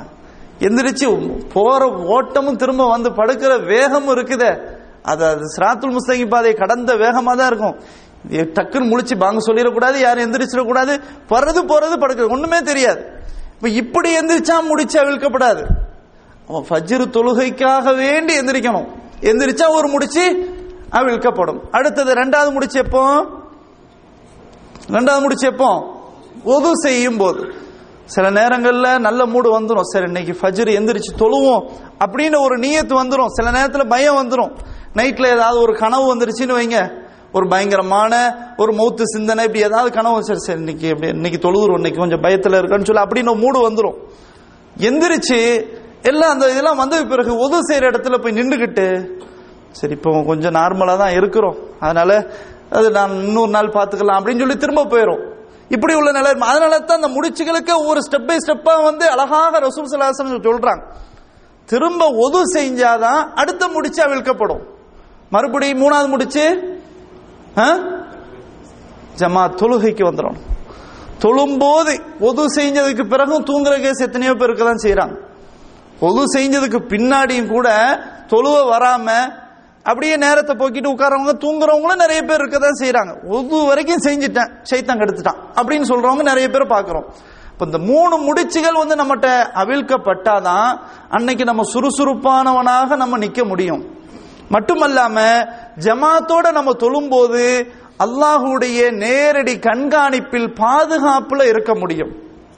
ஃபஹுவ ஃபீ திம்மத்தில்லாஹ் ரசூல் ஸல்லல்லாஹு அலைஹி வஸல்லம் சொல்றாங்க, எவர் ஒருவர் ஜமாத்தோடு ஃபஜ்ர் தொழுகையை தொழுகிறாரோ ஃபஹுவ ஃபீ திம்மத்தில்லாஹ், அவர் அல்லாஹ்வுடைய பாதுகாப்பில் முழு பொறுப்புல இருக்கிறார். அன்னைக்கு முழுக்க எந்த பயமும் இருக்க தேவையில்லை. ஃபஜ்ர் இன்னைக்கு ஜமாத்து தொழுதுட்டோமா அன்னைக்கு முழுக்க நமக்கு சந்தோஷம் தான், அன்னைக்கு முழுக்க நம்ம மன நிம்மதி தான், எந்த பிரச்சனையும் ஏற்படாது. அப்படின்ற ஒரு நிலையை நம்ம விளங்க மாட்டிருக்கிறோம். அப்ப நம்ம இதை சிந்திக்கணும். அப்ப இன்னைக்கு ஃபஜ்ர் தொழுதோமா இல்லையா? தொழுதோம் சொன்னா ஹைர் அல்ஹம்துலில்லாஹ், தொழலன்னு சொன்னா இன்ஷா அல்லாஹ் நாளைக்கு நம்ம தொழுதுறணும். இந்த நிலையை நம்ம மாத்தணும் அப்படின்ற ஒரு சிந்தனை நமக்கு வரணும். இதுதான் சுய பரிசோதனை. ஒவ்வொரு விஷயங்களாக நம்ம என்ன செய்யணும்? சுய பரிசோதனை செய்து பார்த்து கொண்டே இருக்க வேண்டும். அமல்கள்ல நம்ம இடத்துல எவ்வளவு அமல் இருக்குது அப்படின்றத நம்ம சிந்திக்கணும். பாருங்க, அதாவது மௌசூஅத்து நظரத்தின் நயீம் ஃபீ மகாரிமி அஹ்லாகிர் ரசூலில் கரீம் அப்படின்னு சொல்லி ஒரு பெரிய கிதாப். இத 30க்கும் மேற்பட்ட அறிஞர்கள் தொகுத்து எழுதியிருக்கிறாங்க. இந்த மாவர்தி இமாம் சொன்னது, கசாலி இமாம் அவங்க சொன்னது, இனிமேல் கொஞ்சம் விஷயங்களை சொல்ல போறது எல்லாம் இந்த கிதாப்ல தான் இருக்கு. இத ரொம்ப அழகா தொகுத்து இருக்கிறாங்க. இதுல சாலிஹ் பின் ஹுமைத் இவங்க தான் இதை இஷ்ராஃப் பண்றாங்க, அதாவது வெளியிடுறாங்க, அது முழு ஆய்வு செய்து. இவங்க யாரு? ஹரமுடைய இமாமும் பிளஸ் ஹத்தீபும். அவ்வளவு அழகாக இதை தொகுத்து இருக்கிறாங்க. இதுல இவங்க சொல்றாங்க, முஹாசபத்துன் நஃப்ஸ், இந்த சுய பரிசோதனை இருக்குதா இல்லையா, இது நௌஆனி, 2 வகைகள் உள்ளன. எத்தனை வகைங்க? 2 வகைகள் உள்ளன. அந்நௌஉல் அவ்வலு, முதலாவது வகை என்னன்னு சொன்னா நௌஉன் கப்லல் அமலி, ஒரு அமல செய்யறதுக்கு முன்னாடி நம்ம முஹாசபா பண்றது, அது ஒரு வகை. இன்னொன்னு நௌஉன் பஅதஹு, ஒரு அமல செஞ்சதுக்கு பின்னாடி ஒரு முஹாசபா, சுய பரிசோதனை செஞ்சு பார்க்கிறது, இப்படி ஒரு வகை இருக்குது அப்படின்னு சொல்றாங்க. ஃபஅம்மன் நௌஉல், முதலாவது வகை இருக்குதா இல்லையா, அதை பொறுத்தவரையில் ஃபஹுவ அன் யகிஃப இந்த அவ்வலி ஹம்மிஹி வ இராதத்திஹி, அதாவது ஒரு அமல நம்ம செய்ய ஆரம்பிக்கிற நேரத்துல, அந்த நேரத்துல அதை செய்யாம அப்படி நிக்கிறது, அந்த நேரத்துல சுய பரிசோதனை செய்யணும். ஒரு அமல செய்யற நேரத்துல செய்யாம அப்படி நின்று சுய பரிசோதனை செய்யலாமா செய்யக்கூடாதா அப்படின்னு சிந்திக்கணும். வலா யுபாதிர பில் அமலி ஹத்தா யதபய்யன லஹு ருஜ்ஹானுஹு அலா தர்கிஹி, அந்த அமல செய்யாம விடுறது சிறப்பா அல்லது செய்யறது சரியா அப்படின்றது அவருக்கு தெளிவாகிற வரையிலும் அதை செய்யாம அப்படி நின்று அங்க உட்கார்ந்து சுய பரிசோதனை செய்யணும். இது முதலாவது வகை அப்படின்னு சொல்றாங்க. இதுல தொடர்ச்சியாக ஹசனுல் பஸரி ரஹிமஹுல்லா, இவங்க ஒரு முக்கியமான ஒரு அறிஞர். ஹசனுல் பஸரி உம்மஹாத்துல் முஃமினீன் அவர்களுடைய வளர்ப்புல வளர்ந்தவங்க தான் ஹசனுல் பஸரி ரஹிமஹுல்லா. உம்மு சலமா ரலியல்லாஹு அன்ஹா அவர்களிடமிருந்து அதாவது தாய்ப்பாலை அறிந்து இருக்கிறார்கள் ஹசனுல் பஸரி ரஹிமஹுல்லா. ரொம்ப மிக முக்கியமான அறிஞர். இவருடைய கருத்துக்கள்லாம் ரொம்ப சிந்தனையை ஊட்டக்கூடிய கருத்துக்களாக தான் இருக்கும். குர்ஆனுடைய வசனங்களுக்கு ஒத்தவைகளாகத்தான் அவருடைய விளக்கங்கள் அமையும். அவ்வளவு அளவுக்கு நல்ல ஒரு பிரபலியமான ஒரு அறிஞர். இவங்க சொல்றாங்க, ரஹிமல்லாஹு அப்தன் வகஃப இன்த ஹம்மிஹி, அல்லாஹ் சுப்ஹானஹு தஆலா ஒரு அடியானுக்கு அருள் புரியட்டும். எந்த அடியானுக்கு? அவர் அமல் செய்ய ஆரம்பிக்கும் போது நிக்கிறாரே செய்யாம, இந்த அடியானுக்கு அல்லாஹ் ரஹ்மத் செய்வானாக அப்படின்னு சொல்றாங்க. ஃபஇன் கான லில்லாஹி மல்லா, அந்த செய்யக்கூடிய அமல் அல்லாஹ்வுக்காக வேண்டி இருந்தா மல்லா அதை அவன் செஞ்சிருவான். அங்க நின்று யோசிக்கும் போது இதை நம்ம அல்லாஹ்வுக்காக வேண்டி செய்யறோமா இல்லையான்றது அவன் சிந்திக்கும் போது, இல்லை இது அல்லாஹ்வுக்காக வேண்டிதான் நான் செய்யறோம் அப்படின்ற ஒரு இருந்தா அவன் அதை செய்து விடுவான். வ இன் கான லி கைரிஹி, செய்யக்கூடிய அமல் அல்லாஹ் அல்லாதவருக்காக, உலகத்துக்காக, துன்யாவுக்காக, மக்களுக்காக இப்படி செய்வதாக இருந்தால் தஅக்கர, அவன் கொஞ்சம் தாமதப்படுத்துவான், அவசரமா செய்ய மாட்டான், அதை கொஞ்சம் பிற்படுத்தி அப்படி நிப்பாட்டி வைப்பான். இந்த அடியானுக்கு அல்லாஹ் அருள் செய்யட்டும் அப்படின்னு சொல்றாங்க. யாரு? ஹசனுல் பஸரி ரஹிமஹுல்லா. அப்ப கொஞ்சம் சிந்திச்சு பாருங்க. அப்ப இந்த முதலாவது வகை, ஒரு அமல செய்வதற்கு முன்னால் நம்ம அங்க உட்கார்ந்து முஹாசபா செய்யணும். முஹாசபான சுய பரிசோதனை. இந்த அமல செய்யறது எப்படி, செய்யலாமா செய்யக்கூடாதா, செய்வது நல்லதா செய்யாம விட்டு விடுவது நல்லதா அப்படின்றத நம்ம என்ன செய்யணும், சுய பரிசோதனை முஹாசபா செய்யணும். அதத்தான் ஹசனுல் பஸரி ரஹிமஹுல்லா அவங்க சொல்றாங்க, ஒரு அடியானுக்கு அல்லாஹ் அருள் செய்யட்டும், அவன் அமல் செய்யற நேரத்துல அவன் கொஞ்சம் நிப்பாட்டி கொஞ்சம் பிற்படுத்தி அவன் சுய பரிசோதனை செய்கிறான். செய்து அல்லாஹுக்காக வேண்டி இருந்தா அதை செஞ்சிடறான், இல்ல அல்லாஹ் அல்லாதவருக்காக அந்த செயல் இருக்குமே ஆனால் அதை செய்யாம அவன் தாமதப்படுத்துகிறான் அப்படின்னு சொல்றாங்க. இப்ப கொஞ்சம் செஞ்சு பார்க்கணும். அப்ப அமல் செய்யறதுக்கு முன்னாடி யோசிக்கணும், அமல் செய்யறதுக்கு பின்னாடி நம்ம அமலே செய்யறது இல்லையே. கேள்வி அதுதான். அமல் செய்தாலே அதுக்கு இவ்வளவு பரிசோதனை சொன்னா, அமலுக்கு முன்னாடி அமல் செய்யறதுக்கு பின்னாடி இவ்வளவு பரிசோதனை சொன்னா, அமலே செய்யாம இருந்தா அதுக்கு எவ்வளவு பரிசோதனை செய்யணும். விளங்கிச்சா இல்லையா? அல்லாஹுக்காக வேண்டியா அல்லாஹ் அல்லாதவருக்காக வேண்டியான்ற அந்த பிரச்சனை அல்ல, சும்மாவே செய்யறதே கிடையாது.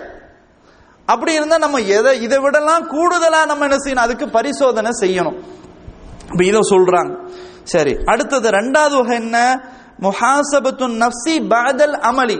முதல்ல அமலுக்கு முன்னாடி, ரெண்டாவது அமலுக்கு பிறகு. இந்த வகை என்ன, அமலுக்கு பிறகு முஹாசபா செய்யறது. அப்படின்னா என்ன, அவங்க சொல்றாங்க ஒஹுவ ஸலாஸத்து அன்வா, அதுல 3 வகைகள் உள்ளன அப்படின்னு சொல்றாங்க. சொல்லிட்டு அவங்க சொல்றாங்க, அதுல என்னன்னு சொன்னா, வணக்க வழிபாடுல முஹாசபா செய்வதுன்னு சொன்னா, அல்லாஹ்வுக்காக வேண்டி செய்யக்கூடிய இந்த ஹக்குல குறைவு ஏற்படுத்தி விட்டால், அதாவது செய்யக்கூடிய அந்த செயலை முறையாக செய்யவில்லை அப்படின்னு இருக்குமையானால், அதுக்குன்னு அல்லாஹ்வுக்குன்னு செய்ய வேண்டிய சில முறைகள் உள்ளன, அது 6 விஷயங்கள் இருக்கின்றன அப்படின்னு சொல்லிட்டு இதை கடைபிடிக்க வேணும் அப்படின்னு சொல்றாங்க. அது என்ன 6 விஷயங்கள்? ஒன்னு அல் இஹ்லாசுல் ஃபில் அமலி. முதலாவது அமல்ல இஹ்லாஸ் இருக்கணும். இஹ்லாஸ்னா அல்லாஹுக்காக வேண்டி என்ற தூய்மையான எண்ணத்தோட எந்த வணக்கமா இருந்தாலும் சரி, தொழுகையா இருந்தாலும் சரி, சமுதாயத்துக்கு செய்ய வேண்டிய தொண்டாக இருந்தாலும் சரி, அல்லது ஏனைய வணக்கங்களாக இருந்தாலும் சரி, எதுவானாலும் அங்க என்ன இருக்கணும், இஹ்லாஸ் இருக்கணும். இரண்டாவது ஒன் நஸீஹத்து லில்லாஹி ஃபீஹி, அதில் அல்லாஹுக்காக வேண்டி செய்ய வேண்டிய கடமைகளை சரியா செய்யணும். மூணாவது வ முதாஅபத்துர் ரசூல் வ முதாபஅத்துர் ரசூலி ஃபீஹி, ரசூல் ஸல்லல்லாஹு அலைஹி வஸல்லம் அவர்களை அதுல அந்த அமல்ல பின்பற்றுதல் இருக்கணும், சும்மா இருக்க கூடாது. அதுல ரசூல் ஸல்லல்லாஹு அலைஹி வஸல்லம் அவர்களுடைய அந்த பின்பற்றுதல் அடிப்படையில் அந்த செயல்பாடு இருக்கணும். 3 ஆயிட்டா. நாலாவது வ ஹுசூலுல் முராகபத்தி ஃபீஹி, நம்ம செய்யக்கூடிய அமல்ல அல்லாஹ்வுடைய கண்காணிப்பு இருக்கிறது, அல்லாஹ் நேரடியாக பார்த்து கொண்டிருக்கிறான் என்று சொல்லி நம்முடைய முஹாசபா அமையணும். அப்புறம் ஒ ஷுஹூது மின்னத்தில்லாஹி அலைஹி, அல்லாஹ் அவனுக்கு நிறைய அருள் செய்திருக்கிறான் இல்லையா, அந்த அருளை அவன் நினைத்து பார்க்க வேண்டும். இபாதத் செய்யறதுக்கு ஒரு அருள் வேணும், அல்லாஹ்வுடைய அருள் இல்லைன்னா இபாதத் செய்ய முடியாது. அல்லாஹ் எத்தனையோ அருட்கொடைகள் அவனுக்கு கொடுத்திருக்கிறான், அந்த அருளை அவன் என்ன செய்யணும், நினைத்து பார்க்க வேண்டும். வஷுஹூது தக்ஸீரிஹி ஃபீஹி பஅத ذلك குல்லிஹி, இவை அனைத்திற்கும் பிறகு இதுல அல்லாஹ் கொடுத்த அந்த அருள்ல ஏதாவது இவன் அதுல குறைவை ஏற்படுத்தி இருக்கிறானா, அந்த அருளை மாத்தி செயல்படுத்தி இருக்கிறானா அப்படின்றதையும் அவன் சிந்திச்சு பார்க்கணும். அல்லாஹ் கொடுத்த அருளை நினைக்கணும் ஒண்ணு, அல்லாஹ் கொடுத்த அருள்ல இவன் ஏதாவது குறை ஏற்படுத்தி இருக்கிறானா அப்படின்றதையும் மனசை என்ன செய்யணும், சிந்தித்து பார்க்க வேண்டும் அப்படின்றதையும் என்ன செய்யறாங்க சொல்றாங்க. இப்ப மொத்தம் 6. சரியா? இது சொல்லிட்டு சொல்றாங்க ஃபயுஹாசிபு நஃப்ஸஹு, எனவே இவன் தன்னை தானே பரிசோதனை செய்து பார்ப்பான். ஹல் வஃபா ஹாதிஹில் மகாமாத்தி ஹக்கஹா, இதனுடைய அதாவது படித்தரங்களை, அதனுடைய ஹக்கை முழுமையாக நிறைவேற்றி விட்டானா இவை அனைத்தையும் அப்படின்றத அவன் என்ன செய்வான், பரிசோதனை செய்து பார்ப்பான். வஹல் அதா பிஹா ஃபீ ஹாதிஹி தாஅத்தி, இந்த வணக்க வழிபாடுகளில் இவை அனைத்தையும் அவன் கொண்டு வந்து விட்டானா, இந்த 6 விஷயங்களையும் அவன் அமல்ல கொண்டு வந்து விட்டானா அப்படின்றதையும் அவன் சிந்திச்சு பார்ப்பான் அப்படின்னு சொல்றான். இப்ப அமலுக்கு பிறகு செய்ய வேண்டிய நம்ம முஹாசபா இருக்கு பாருங்க, சுய பரிசோதனை, இவ்வளவு இந்த 6 அம்சங்கள் கொண்டவையா இருக்கணும். இப்ப இருந்தாதான் அதுல நமக்கு அந்த அமல் ஏற்றுக்கொள்ளப்படும். இந்த முஹாசபா வேணும். அப்போ ஒரு அமலை செய்வதற்கு முன்னாடி சுய பரிசோதனை இருக்கணும், ஒரு அமலை செய்ததற்கு பின்னாடி சுய பரிசோதனை இருக்க வேண்டும் அப்படின்றத ஒரு அழகான கருத்து என்ன செய்யறாங்க, பதிவு செய்யறாங்க. இன்னும் சில கருத்துக்களை என்ன செய்யறாங்க, சொல்றாங்க. அதாவது எல்லா அமலாக எந்த அமலாக இருந்தாலும் அவன் பரிசோதனை செய்யணும், இதை விடுவது சிறந்ததா செய்வது சிறந்ததா அப்படின்னு அவன் பொதுவாக எந்த அமலை செஞ்சாலும் சரி, இதை செய்யறது ஹைரா அல்லது விடுறது ஹைரா அப்படின்றத அவன் என்ன செய்யணும், பரிசோதனை செய்து பார்க்க வேண்டும். இது அந்த 3 வகையில 2வது வகை. உங்களுக்கு விளங்குதா இல்லையா? முதலாவது வகை என்ன சொன்னோம், அதாவது முதல்ல பொதுவாக ஆரம்பத்தில் சொன்ன முஹாசபா என்பது 2 வகை. ஒன்னு அமலுக்கு முன்னாடி முஹாசபா செய்யறது, இன்னொன்னு அமலுக்கு பிறகு முஹாசபா செய்யறது. முஹாசபானா இப்ப எல்லாத்துக்கும் பரிச்சயமா ஆயிடுச்சு இல்லையா? முஹாசபானா என்ன அர்த்தம், சுய பரிசோதனை. சரியா? அதனால தான் முஹாசபான்னு சொல்லிட்டு இருக்கிற, அதுக்கு மொழிபெயர்த்துட்டு இல்ல. அப்போ முஹாசபா என்பது 2 வகை. அமலுக்கு முன்னாடி ஒன்னு முஹாசபா செய்யறது, இன்னொன்னு அமலுக்கு பிறகு. அமலுக்கு முன்னாடி உள்ள செய்தியை சொல்லியாச்சு, நின்றது, அமல் செய்யறதுக்கு முன்னாடி நிக்கிறது, நின்று இதுல செய்யலாமா செய்யக்கூடாதா அப்படின்றத என்ன செய்யணும், கொஞ்சம் நிதானமாக சிந்தனை செய்து முஹாசபா செய்து பார்த்து முடிவெடுக்கணும். அதனால தான் ஹசன் பஸ்ரி இமாம் என்ன சொன்னாங்க, இது ஒரு அடியான் அமல் செய்வதற்கு முன்னாடி அவன் கொஞ்சம் நின்று பார்க்கிறான், தாமதப்படுத்துறான், அல்லாஹ்காண்டி இருந்தா அதை செய்யறான், அல்லாஹ்க்கா வேண்டி இல்லைன்னு சொன்னா அதை விட்டுறான். அப்படிப்பட்ட அந்த அடியானுக்கு அல்லாஹ் அருள் செய்யட்டும் ஹசன் பஸ்ரி இமாம் அவங்க சொல்றாங்க. இதை நம்ம சொன்னோம். இது முதலாவது வகை முடிஞ்சிருச்சு. 2வது வகை என்ன, அமலுக்கு பிறகு முஹாசபா செய்வது. இதுல 3 வகை இருக்குன்னு சொல்றாங்க. இதுல எத்தனை வகைங்க இருக்கு, 3 வகை இருக்கு. அந்த 3 வகையில முதலாவது வகை நம்ம என்ன சொன்னோம், அதாவது அமல்ல குறைபாடு இருந்தா, ஒழுங்கா அதாவது நேர்மமாக செய்யலன்னு சொன்னா, அல்லாஹ் கொடுக்க வேண்டிய ஹக்குன்னு ஒன்னு சில விஷயங்கள் உள்ளன, அதுல 6 விஷயங்கள் இருக்கின்றன அப்படின்னு நம்ம சொல்லி, இஹ்லாஸ், அல்லாஹ்வுக்காண்டி செய்ய வேண்டிய கடமை, அதே மாதிரி ரசூல் ஸல்லல்லாஹு அலைஹி வஸல்லம் அவர்களை பின்பற்ற வேண்டும், அதே போல அல்லாஹ்வுடைய கண்காணிப்பு இருக்கிறது அப்படின்னு எண்ண வேண்டும், அல்லாஹ்வுடைய அருளை நினைக்க வேண்டும், அல்லாஹ்வுடைய அருளில் நாம ஏதாவது குறை ஏற்படுத்தி இருக்கிறோமா அதை நம்ம சிந்திக்கணும் அப்படின்றத நம்ம 6 விஷயங்களை நம்ம சொன்னோம். சொல்லிட்டு இவங்க சொல்றாங்க, இவை அனைத்தையும் இந்த அமல்ல கொண்டு வந்துட்டானா இல்லையா என்பதை அவன் என்ன செய்யணும், முஹாசபா செய்து பார்க்கணும். அடுத்தது 2வது வகை, 2வது வகைன்னு சொல்லிட்டு 3வது வகை விளங்கிச்சா புரியுதா இல்லையா? 3 வகையில 2வது வகையை சொல்றேன். 2வது வகையில என்ன சொல்றாங்கன்னு சொன்னா, பொதுவாக எந்த அமலாக இருந்தாலும் இதை செய்வது ஹைரா இதை விடுவது ஹைரா அப்படின்னு சுய பரிசோதனை செஞ்சு பார்க்கணும். புரியுதா இல்லையா?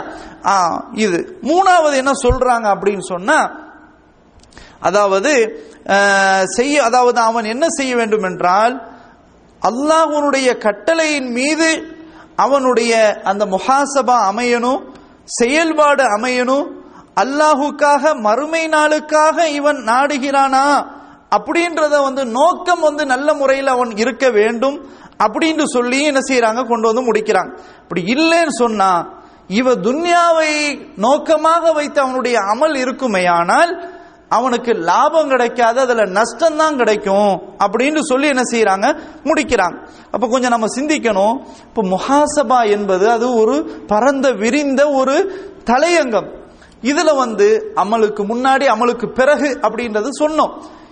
பொதுவாக அமலே இல்லைன்னு சொன்னா அது எவ்வளவு பெரிய கேள்வி. அமல் செய்தாவே இவ்வளவு பரிசோதனை, அமலுக்கு பிறகு இவ்வளவு முஹாசபா அப்படின்னு இருந்தா, அமலே செய்யாம நான் போய் அங்க போய் அல்லாஹ்ட்ட போய் நிக்க முடியுமா? அல்லாஹ்வுடைய விசாரணைக்கு நான் பதில் சொல்ல முடியுமா? இப்ப கொஞ்சம் சிந்திச்சு பார்க்கணும். அப்ப நம்மகிட்ட என்னங்க அமல் இருக்குது? என்ன அமல் இருக்குது? ஒண்ணும் இல்லை. ஏடிஎம் கார்டில் வேணா காசு இருக்கலாம், இங்க இல்லாட்டாலும் ஊர் பேங்க்ல காசு இருக்கலாம். ஆனா நம்மகிட்ட அல்லாஹ்வுடைய பேங்க்ல நம்ம அக்கௌண்ட்ல என்ன இருக்குது? என்னைக்காவது சிந்திச்சிருக்கிறோமா? இப்ப உஸ்மான் ரலியல்லாஹு அன்ஹு அழுகுறாங்க, கபர்ல போய் நின்றா. நம்ம அல்லாஹ்வை நினைச்சு என்னைக்காவது கண்ணோடிச்சிருக்கிறோமா? அல்லாஹ்வுடைய பயம் ஏற்பட்டிருக்குதா? இதைத்தான் நானும் நீங்களும் சுய பரிசோதனை செஞ்சே பார்க்கணும். அதனால தான் அல்லாஹ் அன்பா சொல்றான், ஈமான் கொண்டவர்களே நாளை மறுமை நாளுக்காக நீங்க என்ன தயார் செய்து வச்சிருக்கிறீங்க, இதை சுய பரிசோதனை செஞ்சு பாருங்கன்னு அல்லாஹ் சொல்றான். ஒரு சஹாபி கேட்கிறாங்க ரசூல் ஸல்லல்லாஹு அலைஹி வஸல்லம் கிட்ட, அல்லாஹ்வின் தூதரே கியாமத் நாள் எப்போது ஒரு மத்தஸா அப்படின்னு கேட்கிறாங்க. உடனே திருப்பிக்கிட்டு ரசூல் ஸல்லல்லாஹு அலைஹி வஸல்லம் கேட்கிறான், மா அஅதத்த லஹா, நீ அதுக்கு என்னப்பா தயார் செஞ்சு வச்சிருக்கிறான்னு கேட்கிறாங்க. அப்ப தயார் நிலைன்றது நம்மகிட்ட இல்ல, ஜீரோ, பூஜ்ஜியம். ஆனா சஹாபாக்கள்கிட்ட, நபி தோழர்கள்ட்ட மாஷா அல்லாஹ் நிறைய அவங்கள்ட்ட இருந்தன. அவங்க எந்நேரமும் அல்லாஹுக்காக வேண்டி உயிரை கொடுப்பதற்கு, அர்ப்பணம் செய்வதற்கு தயாராக இருந்தாங்க. அல்லாஹ்வுடைய தூதர் ஸல்லல்லாஹு அலைஹி வஸல்லம் அழைப்பு வரும், வாருங்கள் அல்லாஹ்வுடைய பாதையில் யுத்தம் செய்வது என்ன விளையாட்டா? இல்ல. போனா திரும்ப வீட்டுக்கு வருவோமா வரமாட்டோமான்றது நிச்சயம் கிடையாது. சஹாபாக்கள் போனாங்க, தெரிஞ்சுதான் போனாங்க. அப்ப என்ன அவங்கள்ட்ட என்ன இருந்திருக்கு? நிறைய அமல்கள் இருந்திருக்கு. அந்த பயம் இல்ல அவங்கள்ட்ட. அப்ப அல்லாஹுக்காக வேண்டி நிறைய அமல்கள் அவங்க சேமிச்சதுனால தான் அவங்க ஆகிரத்தை அதிகமா விரும்புனாங்க. அவங்க மூத்த எந்த நேரத்திலையும் எதிர்கொள்வதற்கு அவங்க தயாராக இருந்தாங்க. அதான் நம்ம ஒரு சம்பவம்லாம் பார்ப்போம் அடிக்கடி. ரசூல் ஸல்லல்லாஹு அலைஹி வஸல்லம் ஒரு தடவை ஜனாசா தொலை வைக்கிறாங்க. தொலை வைக்கும் போது ஜனாசாவிலேயே ஒரு விசேஷமா ஒரு புதுசா ஒரு துவாவை ஓதுறாங்க. தக்பீர் கட்டி அல்லாஹும்ம பாயித் பைனி உபைன ஹதாயாய அப்படின்ற துவா நம்ம ஓதுவோமா இல்லையா? இந்த துவாவை ஜனாசாவுல அப்பதான் புதுசா சொல்றாங்க ரசூல் ஸல்லல்லாஹு அலைஹி வஸல்லம் ஒரு சஹாபியினுடைய ஜனாசாவுக்கு. அதை கொஞ்சம் சத்தமா சொல்லி இருக்கிறாங்க. பின்னால் இருந்த ஒரு சஹாபி என்ன சொல்றாங்க, ரசூல் ஸல்லல்லாஹு அலைஹி வஸல்லம் இந்த ஜனாசாவுக்கு தொலை வைக்கிறாங்களா இல்லையா, தொலை வைக்கப்படுகிற அந்த ஜனாசா, ரசூல் ஸல்லல்லாஹு அலைஹி வஸல்லம் பிரார்த்தனை செய்யப்படுகிற அந்த ஜனாசா நானாக இருக்கக்கூடாதா? சுப்ஹானல்லாஹ். இதுதாங்க நமக்கும் அந்த சஹாபாக்களுக்கும் மத்தியிலேயே ஒரு பெரிய ஒரு கேப் இருக்கு. அந்த அளவுக்கு யதார்த்தமா சொல்றாங்க, இந்த மையத்து நானா. ரசூல் ஸல்லல்லாஹு அலைஹி வஸல்லம் துஆ அல்லாஹ்வால் அது அங்கீகரிக்கப்படும், அதற்கென்று ஒரு தனி மரியாதை, அதுக்கு ஒரு வெயிட் இருக்குது அப்படின்றத அந்த சஹாபாக்கள் நினைச்சாங்க. அப்போ நம்ம சுய பரிசோதனை செய்யாம இருக்க போதுதான் நமக்கு ஒண்ணுமே தெரியலங்க. அன்பானவர்களை, நம்ம நாட்டை விட்டு இன்னொரு நாட்டுக்கு வந்திருக்கோம். எல்லாருமே எதுக்காண்டி வந்திருக்கிறோம்? பொருளாதாரத்தை ஈட்டுவதற்காக தான் வந்திருக்கிறோம். நாம நல்லா இருக்கணும், நம்முடைய குடும்பம் நல்லா இருக்கணும், நம்முடைய பிள்ளைகள் நல்லா இருக்கணும், கஷ்டம் இல்லாம வாழணும். அதனால தான் மனைவியை பிரிஞ்சிருக்கிறோம், பிள்ளைகளை பிரிஞ்சிருக்கிறோம். இது என்ன நம்ம விரும்பியா பிரிஞ்சிருக்கிறோம்? ஒரு நல்ல நாட்களும் கூட அந்த பிள்ளைகளோட கொஞ்சம் விளையாட முடியல, மனைவியோட சந்தோஷமா இருக்க முடியல, இவ்வளவு ஒரு சிக்கல்ல நம்ம இருக்கிறோம்.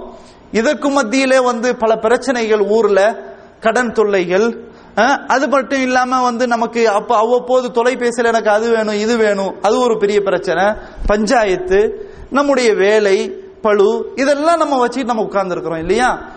அப்போ இந்த நேரத்துல நம்ம சிந்திக்கணும், இவ்வளவு தியாகம் பண்ணி நம்ம உட்கார்ந்து இருக்கிறோம். அப்ப நம்ம நாளை மறுமை நாளுக்காக நம்ம என்ன சேமிச்சு வச்சிருக்கிறோம்? 20 வருஷம் ஆயிடுச்சு சவுதி அரேபியா, ஒண்ணுமே சேமிப்பு இல்லைன்னு சொல்றோம். ஏன் அப்படி இல்லை? நிம்மதியே இல்லைன்னு சொல்றோம். ஏன் இந்த மாதிரி நிம்மதி இல்லை? அப்ப நம்மகிட்ட ஏதோ ஒரு வகையில குறை இருக்குது. ஆன்மீக ரீதியில, மார்க்கத்தை பின்பற்றுவதில அங்க ஏதோ ஒரு சிக்கல், பிரச்சனை இருக்கு. அதனால தான் இந்த மன நிம்மதி நமக்கு இல்லாம இருக்கு. அதனால தான் நமக்கு என்னத்தான் சம்பாதித்தாலும் அங்க ஒரு பரக்கத் இல்லாமலே இருக்கு.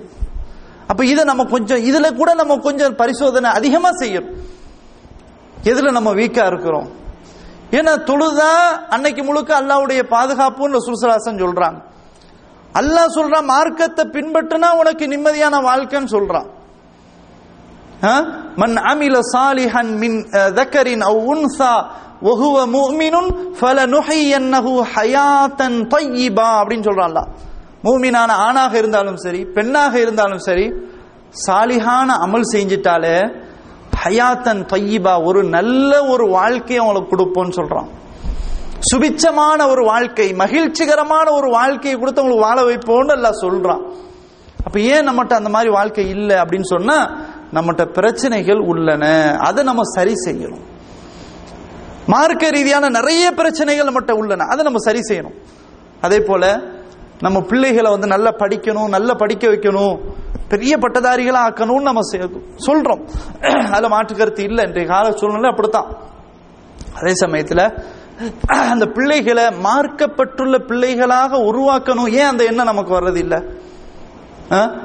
அல்லாஹ்வை அறிந்து கொண்டு அல்லாஹ்வை வணங்கக்கூடிய சாலிகான பிள்ளையாக நம்முடைய பிள்ளைகள் வரணும் அப்படின்றதுல நாம ஏன் அதிக அக்கறை செலுத்துறது இல்லை?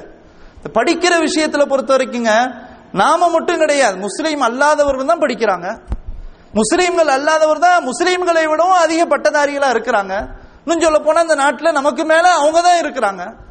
அப்போ படிக்கிறதுல மட்டும் நம்ம அக்கறை செலுத்தக்கூடாது. இதையும் தாண்டி ஆகிரத்துல நம்முடைய மனைவி, நம்முடைய பிள்ளைகள், நம்முடைய சந்ததிகள் எல்லாரும் சுவர்க்கத்துல ஒன்னா இருக்கணும் அப்படின்னு ஆசையே நமக்கு வர்றதில்லை.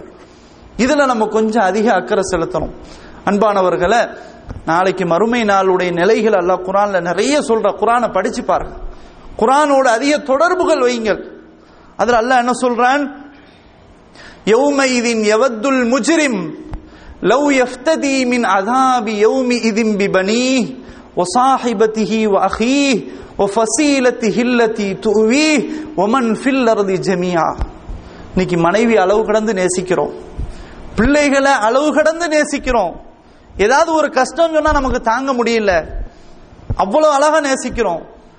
அதே நாளைக்கு மறுமை நாள்ல சம்பந்தப்பட்டவன் குற்றவாளியாக இருந்துட்டான், குற்றவாளியாக அல்லாஹ்வுடைய விசாரணை கூண்டிலே அவன் நின்று விட்டால், யவத்துல் முஜ்ரிம், அந்த குற்றவாளி, முஜ்ரிம் குற்றவாளி, அவன் ஆசைப்படுவானாம், லவ் யஃப்ததி மின் அஸாபி யௌமிஇதின், அந்த நாளில் கொடுக்கப்படக்கூடிய வேதனைகளை அவன் வாங்கிட்டு இதுக்கு பதிலீட்டு ஒன்று முறையாக மின் அஸாபி யௌமிஇதின் பிபனீ, யா அல்லாஹ் நீ எனக்கு தரக்கூடிய இந்த வேதனைய நான் பிள்ளைகளை பெத்து வச்சிருக்கேன், அந்த பிள்ளைக்கு கொடு, என்னைய விட்டுரு. அங்க பாருங்க, எப்ப இங்க நாவு எப்படி பேசுது, அங்க போனா எப்படி பேசுது. என் பிள்ளைகளுக்கு கொடு யா அல்லாஹ். வஸாஹிபதிஹி, அல்லாஹ் எனக்கு கொடுக்கிற வேதனை என்னால தாங்க முடியாது, என் மனைவிக்கு கொடு, என்னை விட்டுரு. வஅஹீ, யா அல்லாஹ் உன்னுடைய அஸாபு தாங்க முடியாது, என்னுடைய உடன் பிறந்த சகோதரன் இருக்கிறான், அவனை பிடித்துக்கொள், என்னை விட்டு யா அல்லாஹ். வஃஸீலத்திஹி அல்லதி துவீஹ், யா அல்லாஹ் என்னை அரவணைத்துக் கொள்கிற என்னுடைய குடும்பத்தார்கள் இருக்கிறார்கள், அவர்களை பிடித்துக்கொள், என்னை விட்டு. ஒமன் ஃபில் அர்தி ஜமீஆ, யா அல்லாஹ் பூமியில் இருக்கக்கூடிய அனைவரையும் பிடித்துக்கொள், என்னை மட்டும் விட்டுடா ரப்பே. அன்னைக்கு கதறுவானா, அல்லாஹ் விடுவானா? சும்ம இன்ஜி கல்லா சும்ம இன்ஜிஹி கல்லா இன்னஹா லதா. அப்படிலாம் முடியாது, போ லதா என்ற நரக நெருப்புல நுழை அப்படின்னு சொல்லி அல்லாஹ் சுப்ஹானஹு வ தஆலா அங்க நுழைத்து விடுவான். இப்ப கொஞ்சம் சிந்திச்சு பாருங்க, நாளைக்கு இந்த நிலைமை எனக்கும் உங்களுக்கும் இது போன்ற ஆகவே கூடாது. அல்லாஹ் காப்பாற்றும். இப்ப அதுக்கு என்ன செய்யணும்? நம்ம சுய பரிசோதனை செய்து தன்னை மாற்றிக்கொள்ள வேண்டும். அதான் இவங்க நமக்கு இன்னைக்கு உள்ள பாடமா தான், மாற்றிக்கொள்ள வேண்டும். ஷைத்தான் சொல்லுவான், இன்னைக்கு ஒரு நாள் பயான் கேட்டவன கொஞ்சம் தொழுகிற வரைக்கும் ஒரு அரை மணி நேரம் 1 மணி நேரம் நிற்கும், பள்ளிவாசல் விட்டு வெளியே போயிட்டா பழைய கதை திரும்ப வந்துடும்.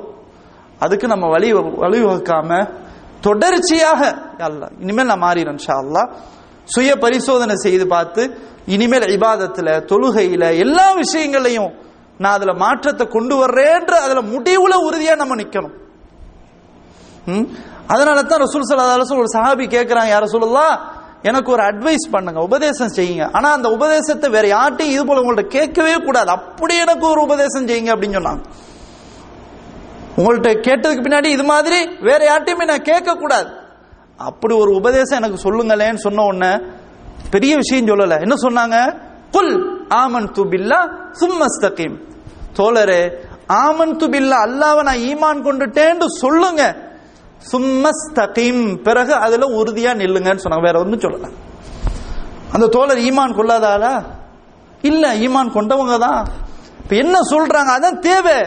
இப்ப நம்ம எல்லாம் மூமின்கள் தான், நமக்கு எல்லாம் தெரியும் தான், ஆனா நம்ம அதுல உறுதி இல்லை, அதான் பிரச்சனை. அதனால தான் ரசூல் ஸல்லல்லாஹு அலைஹி வஸல்லம் சொல்றாங்க, ஈமான் கொண்டு விட்டேன் என்று சொல்லுங்கள், பிறகு அதுல உறுதியாக நில்லுங்கள். அப்ப நம்மகிட்ட உறுதி என்பது தேவை. அப்ப மூத்து வரைக்கும் அந்த உறுதி இருக்கணும். எனவே அன்பார்ந்தவர்களே, இப்போ நம்ம பல வகையிலும் நம்மை நாமே பரிசோதனை செய்து பார்க்க வேண்டும்.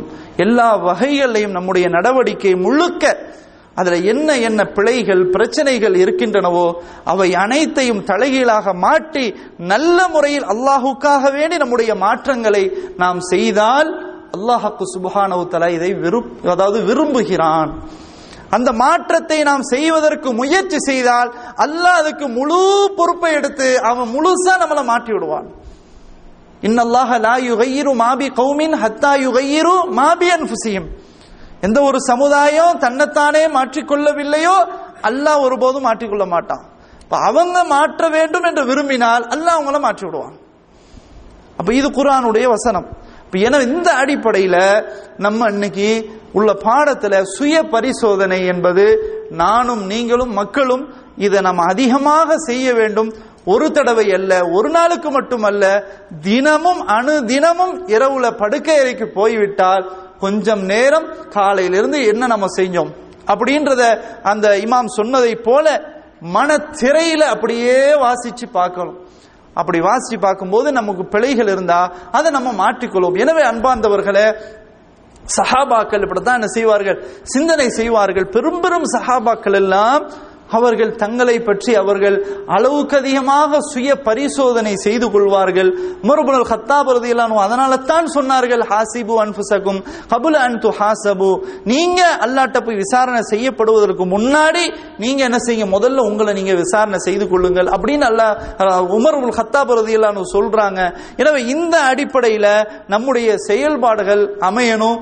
அல்லாஹ் சுப்ஹானஹு தஆலா அப்படிப்பட்ட பாக்கியத்தை எனக்கும் உங்களுக்கும் நம் சமுதாய மக்களுக்கும் ஆக்கி தந்த அருள் புரிவானாக என்று கூறி என்னுடைய இந்த உரையை நிறைவு செய்து கொள்கிறேன்.